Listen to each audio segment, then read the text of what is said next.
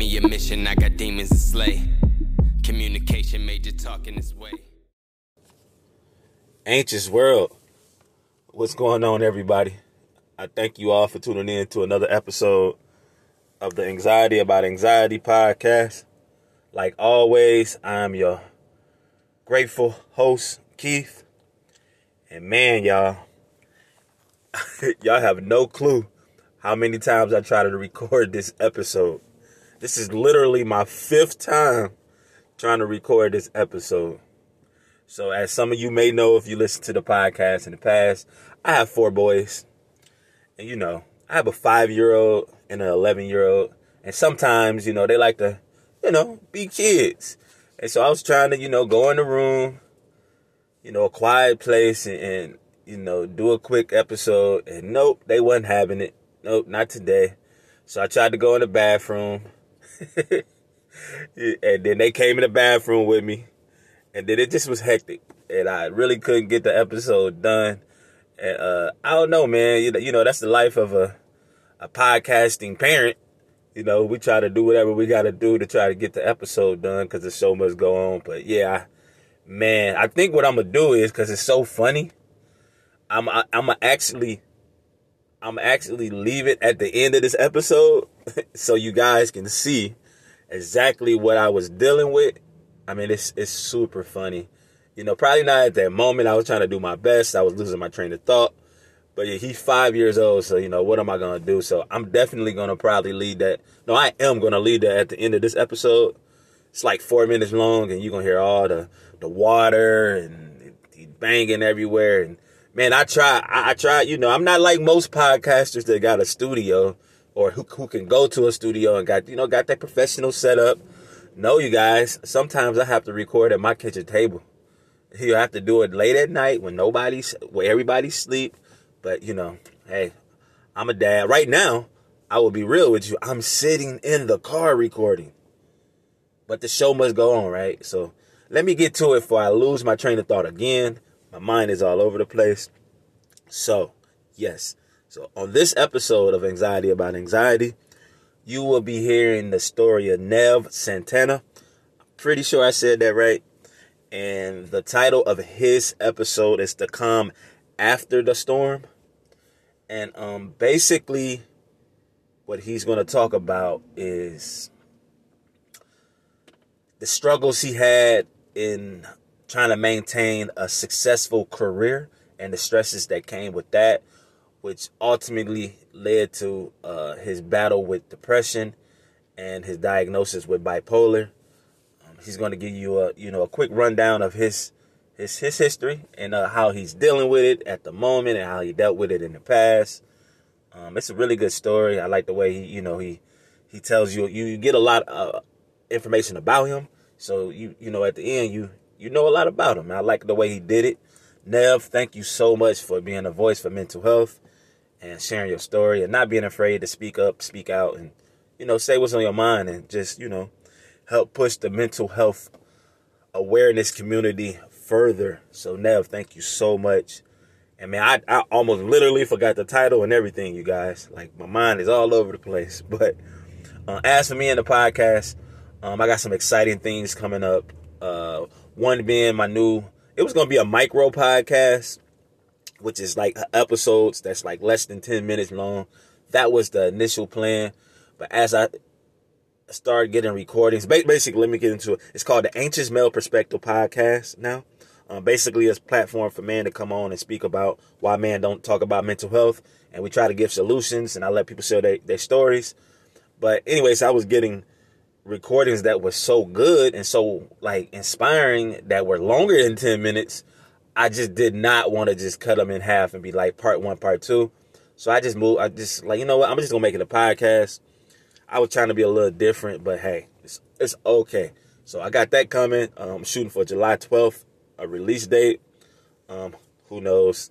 Trying to edit and do all that with the kids and put things together. I don't know, but I'm shooting for July 12th. Excited about that.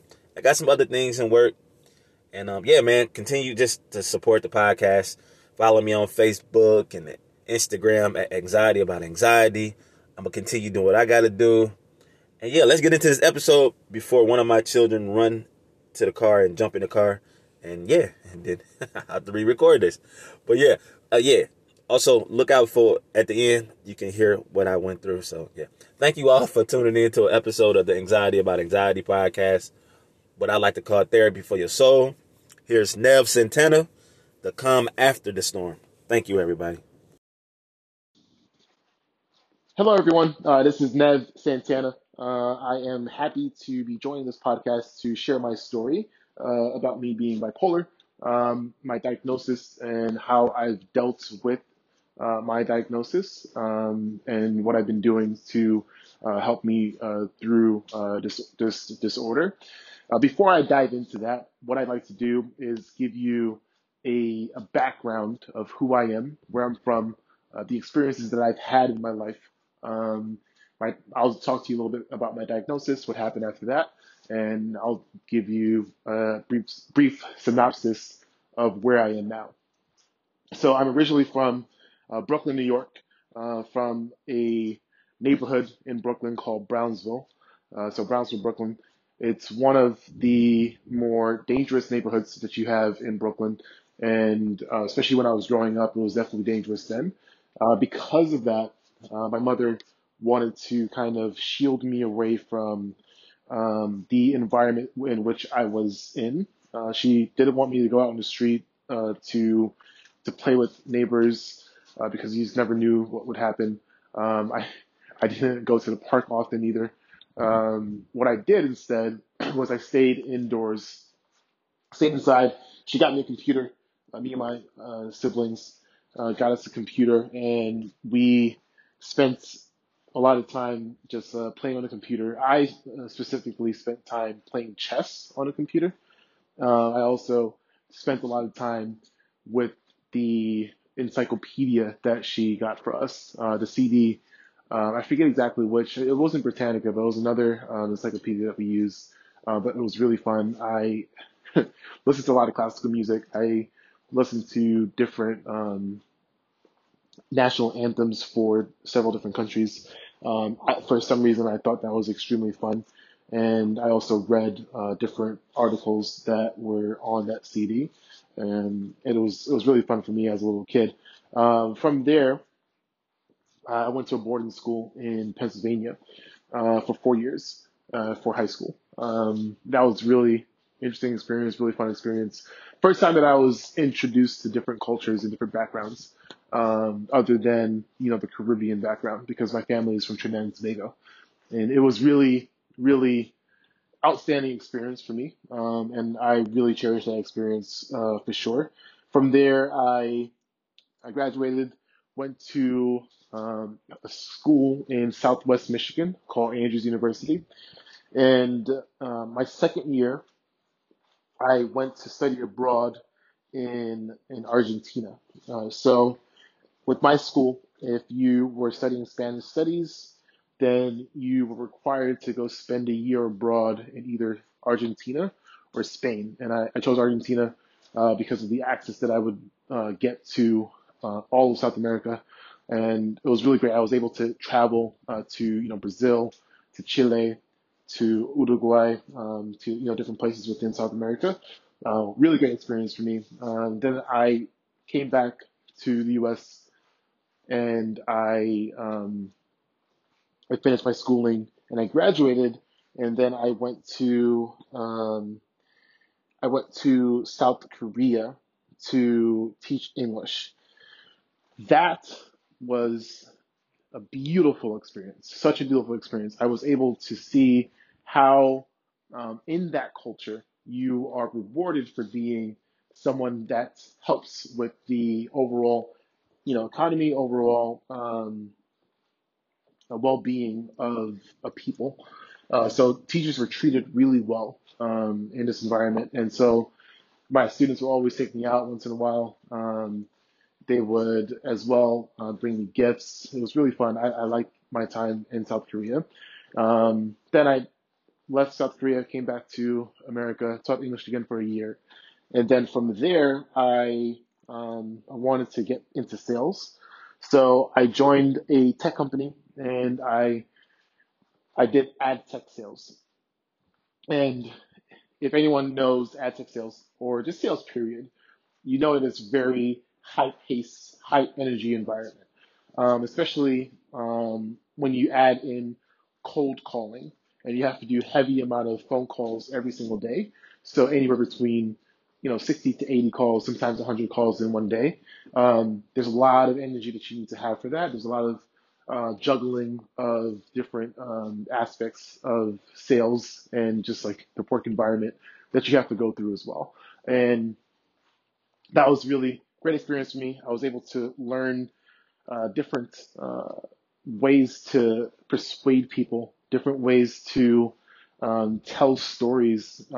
Storytelling is actually one of the, I don't know if it's underrated, but I believe it's extremely important when it comes to getting a point across or trying to sell someone, trying to persuade someone, or simply just like giving someone information. If you don't do it without a story, then it's really hard for that person to really grasp that information that you're trying to give them. And so I learned storytelling or a form of storytelling when it came to that company that I worked for in New York. And I became really good at it over some time. In the beginning, I actually wasn't that great. I sucked. But over time, I became really good at it. And I was able to persuade people that didn't think that would be, I didn't think that would be persuaded to buying a product. And that felt really good to be able to start to kind of turn the corner from when I wasn't good and to become really good and become one of the better reps that we had at the company. Because of that success, I was asked to go to Chicago as a manager. So they gave me a promotion to go to Chicago as a manager from New York and to help out with the office that we had in Chicago. And that is when stress levels began to rise for me. First of all, to give you some background here, I didn't know anyone in Chicago at all.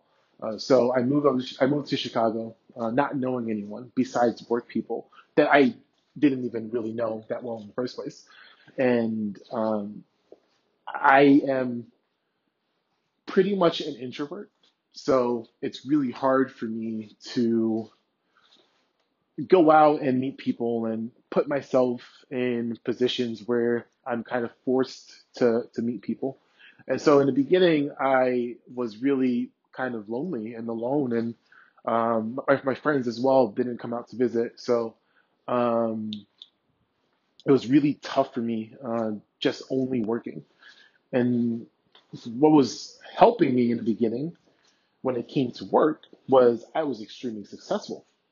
I was seeing success. I was seeing my team hit the top of the rankings in terms of revenue sold. It was amazing, right? My team was like, we were firing on all cylinders, and we were not able to slow down. Like we weren't going to slow down. At least that's what I thought in my head. But then my team tanked. We started to not do as well. We went from being top 10 to middle of the pack. And that hurt me really, really bad. And that started to give me some forms of depression. And I was really, really unhappy about that. And I didn't have a support system to kind of help me through that. I didn't have anyone that I could turn to and talk to that would completely get my mind off of the negative things that were going on in my life. And that was really tough. To add to that, my brother was arrested for murder. And man, I got so scared for numerous different things when it came to hearing that. One thing I was scared about was I thought I thought that people would learn about what happened with my brother and they would attribute the same characteristics that a murderer would have to me. And they would think that I would be someone similar to a murderer because obviously I have a family member that just was uh, arrested for first degree murder, and that was it was really hard for me to kind of deal with, and I was really scared that the reputation that I built, I was scared that the reputation that I built would just get destroyed. And there's that quote or that saying that it takes something like it takes 20 years to build a reputation, but it takes 5 minutes um, to destroy it. And I thought like, man, this was my 5 minutes. Like this was my 5 minutes of destruction. People are going to see this. They're going to think to themselves, this guy is a phony. This guy is just from the hood. He has no, like, he doesn't deserve to be here. And that really felt terrible. Another thing that scared me was thinking to myself, well, what if my brother did do this? Or even if he didn't do it, if people believe that he did it, the family of the one that was murdered, if they believe that he did it, what if they're looking for retaliation? So what if they're going to look to, come after me or my family? What do I do then? And that scared me as well. And so my first mental breakdown derived from extreme paranoia, from a number of different things. That event, my brother being arrested, triggered me, but there are other things that triggered me to get me to a point where I felt extreme paranoia, and I had to go to the hospital. I had to go to the hospital, and they had to sedate me because I was like flailing my arms. I was really I was manic, and I was really scared, and I was nervous and paranoid. And I at one point was telling them, "You should kill me. You should kill me. I don't deserve to be on this earth." And that was really tough for me to go through. And it's even when I think about it today, it's really tough for me to think about. Sometimes I'm like, man, I can't believe I actually went through that. And uh, because I entered the hospital as a John Doe. So I didn't want to give them my name because I thought I was being followed, and I thought someone was going to try to kill me if I gave them my name. I thought that the more my name was being said, is the closer that my killer was going to be coming to get me. So I didn't give my name. I told them I had no name. I told them I was John Doe, and so what happened was that they didn't have a name to attribute to the person that I was, right? Like they didn't know who I was at all, right? They couldn't find out my job, they couldn't find out my family, they couldn't find out my friends, they couldn't find out any of that information.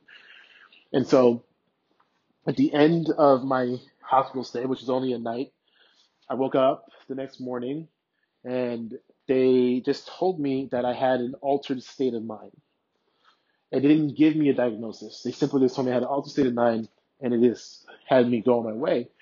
Which still to this day, I kind of feel, I don't feel good about that. I feel like I understand that I didn't have a name, so to speak. I mean, obviously I did. But I think that they should have done a little bit more to find out what happened to me or what was going on with me when I was not in an altered state of mind. They simply just told me to go home, that I'll be completely fine, rather than trying to ask me questions to figure out what's going on. I'm only saying that because I imagine that there are many people, homeless people that are out there that probably go through the same type of mental experience where they're paranoid, they don't know what's going on, they don't want to share their name, they're not too sure what happens if they share their name, so they don't share their name, and therefore they go into um, this mental state of a paranoia or whatever you want to call it, a mental breakdown, whatever you want to call it, and they're not able to kind of have any grips with their with reality. And I think that it sucks if, as a medical professional, you're just telling these people, oh well, you were just in an altered state, just go back to doing whatever you're doing before, and kind of crossing our fingers, hoping that you'll be fine, rather than trying to figure out if there's a diagnosis that we could give them, and if we could try to start to give them some type of help. So that was my experience the first time I had a mental breakdown, and I went back to trying to live a normal life. And what that looked like was going back to work, uh, dealing with the high levels of stress and anxiety and paranoia that I was feeling.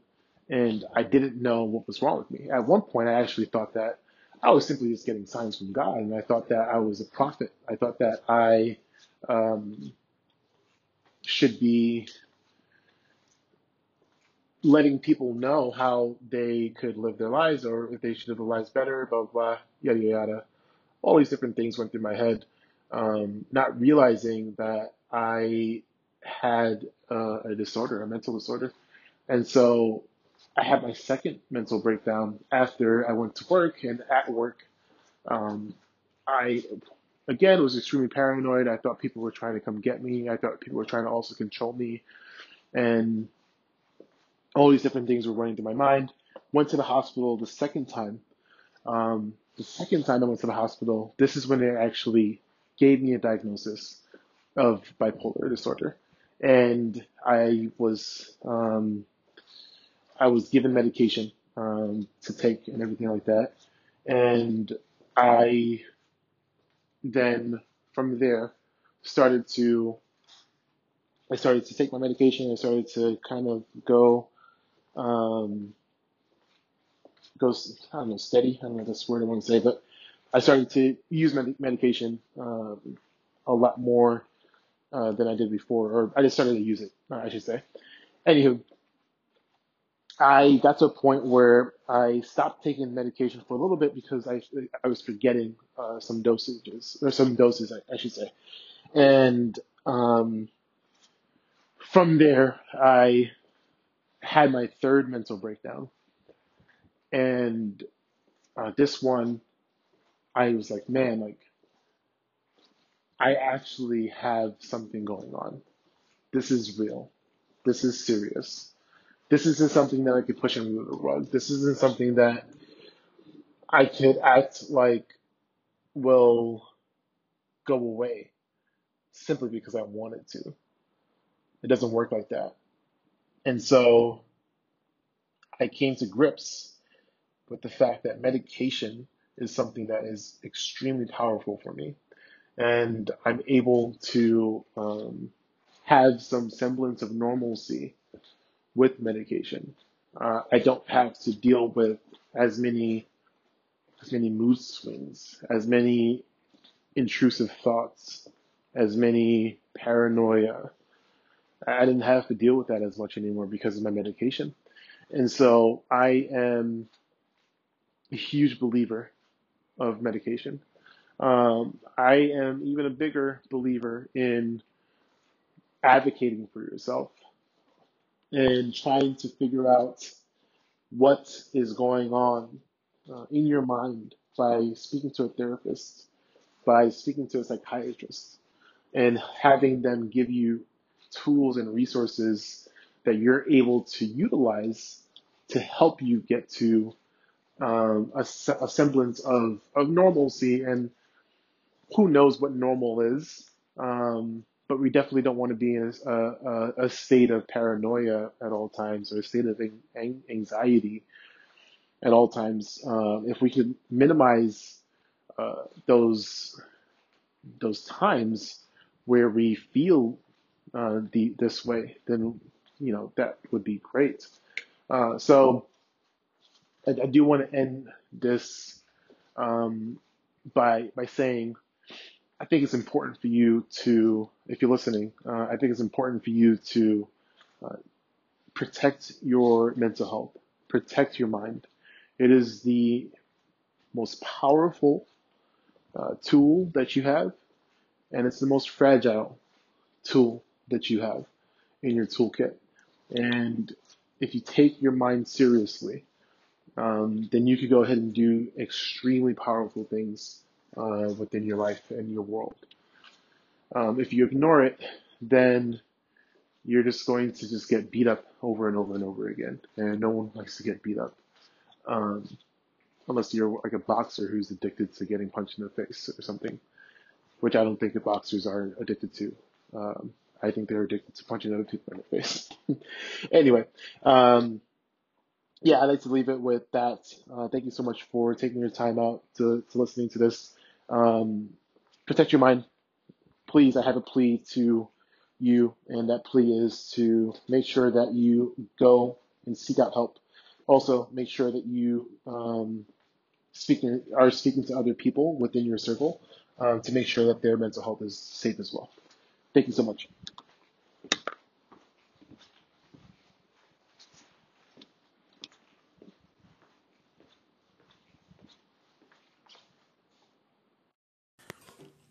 Anxious world.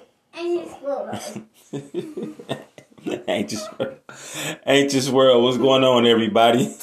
I thank you all for tuning in to another episode of the Anxiety About Anxiety podcast. I'm your host, Keith, and I got a special guest right here.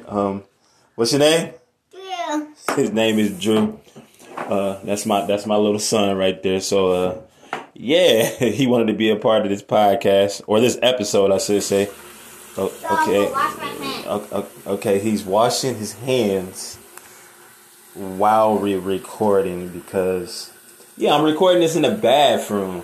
For all the podcasters out there who know, you know what I'm going through right now. I'm trying to get the best quality sound and also get some quietness, but hey, I guess the show must go on. So if you hear that in the background, I'm so sorry. But yeah, the show must go on. So yeah, on this episode, you're going to hear the story of Nev Santana. I really hope I said his name right. But yeah, so Nev, he's basically going to talk about his diagnosis with bipolar and how it affected him throughout his life. And like he's going to talk about his work life and, you know, how he was trying to advance in his career. And how that's, you know, that stress, the stress that it can cause, you know, trying to, you know, make sure, you're advancing and you're doing the best job and you're doing what you got to do. And that stress turned into depression. And he gonna, you know, just show you or tell you exactly how he dealt with it, what he went through, and how he's doing right now. And so I'm currently being distracted with my little one playing with soap. I'm so sorry, you guys, but this podcast is real as it gets. I'm not going to shy away from it. But yeah, Nev, thank you I hope I said your name right. Thank you so much for being the voice for mental health. Yet again, he turns the water on. Thank you so much for being a voice for mental health and sharing your story and, you know, being an inspiration and inspiring other people out there to talk about what they've been through. So the title of his episode is called The Calm After the Storm. And that's a great title.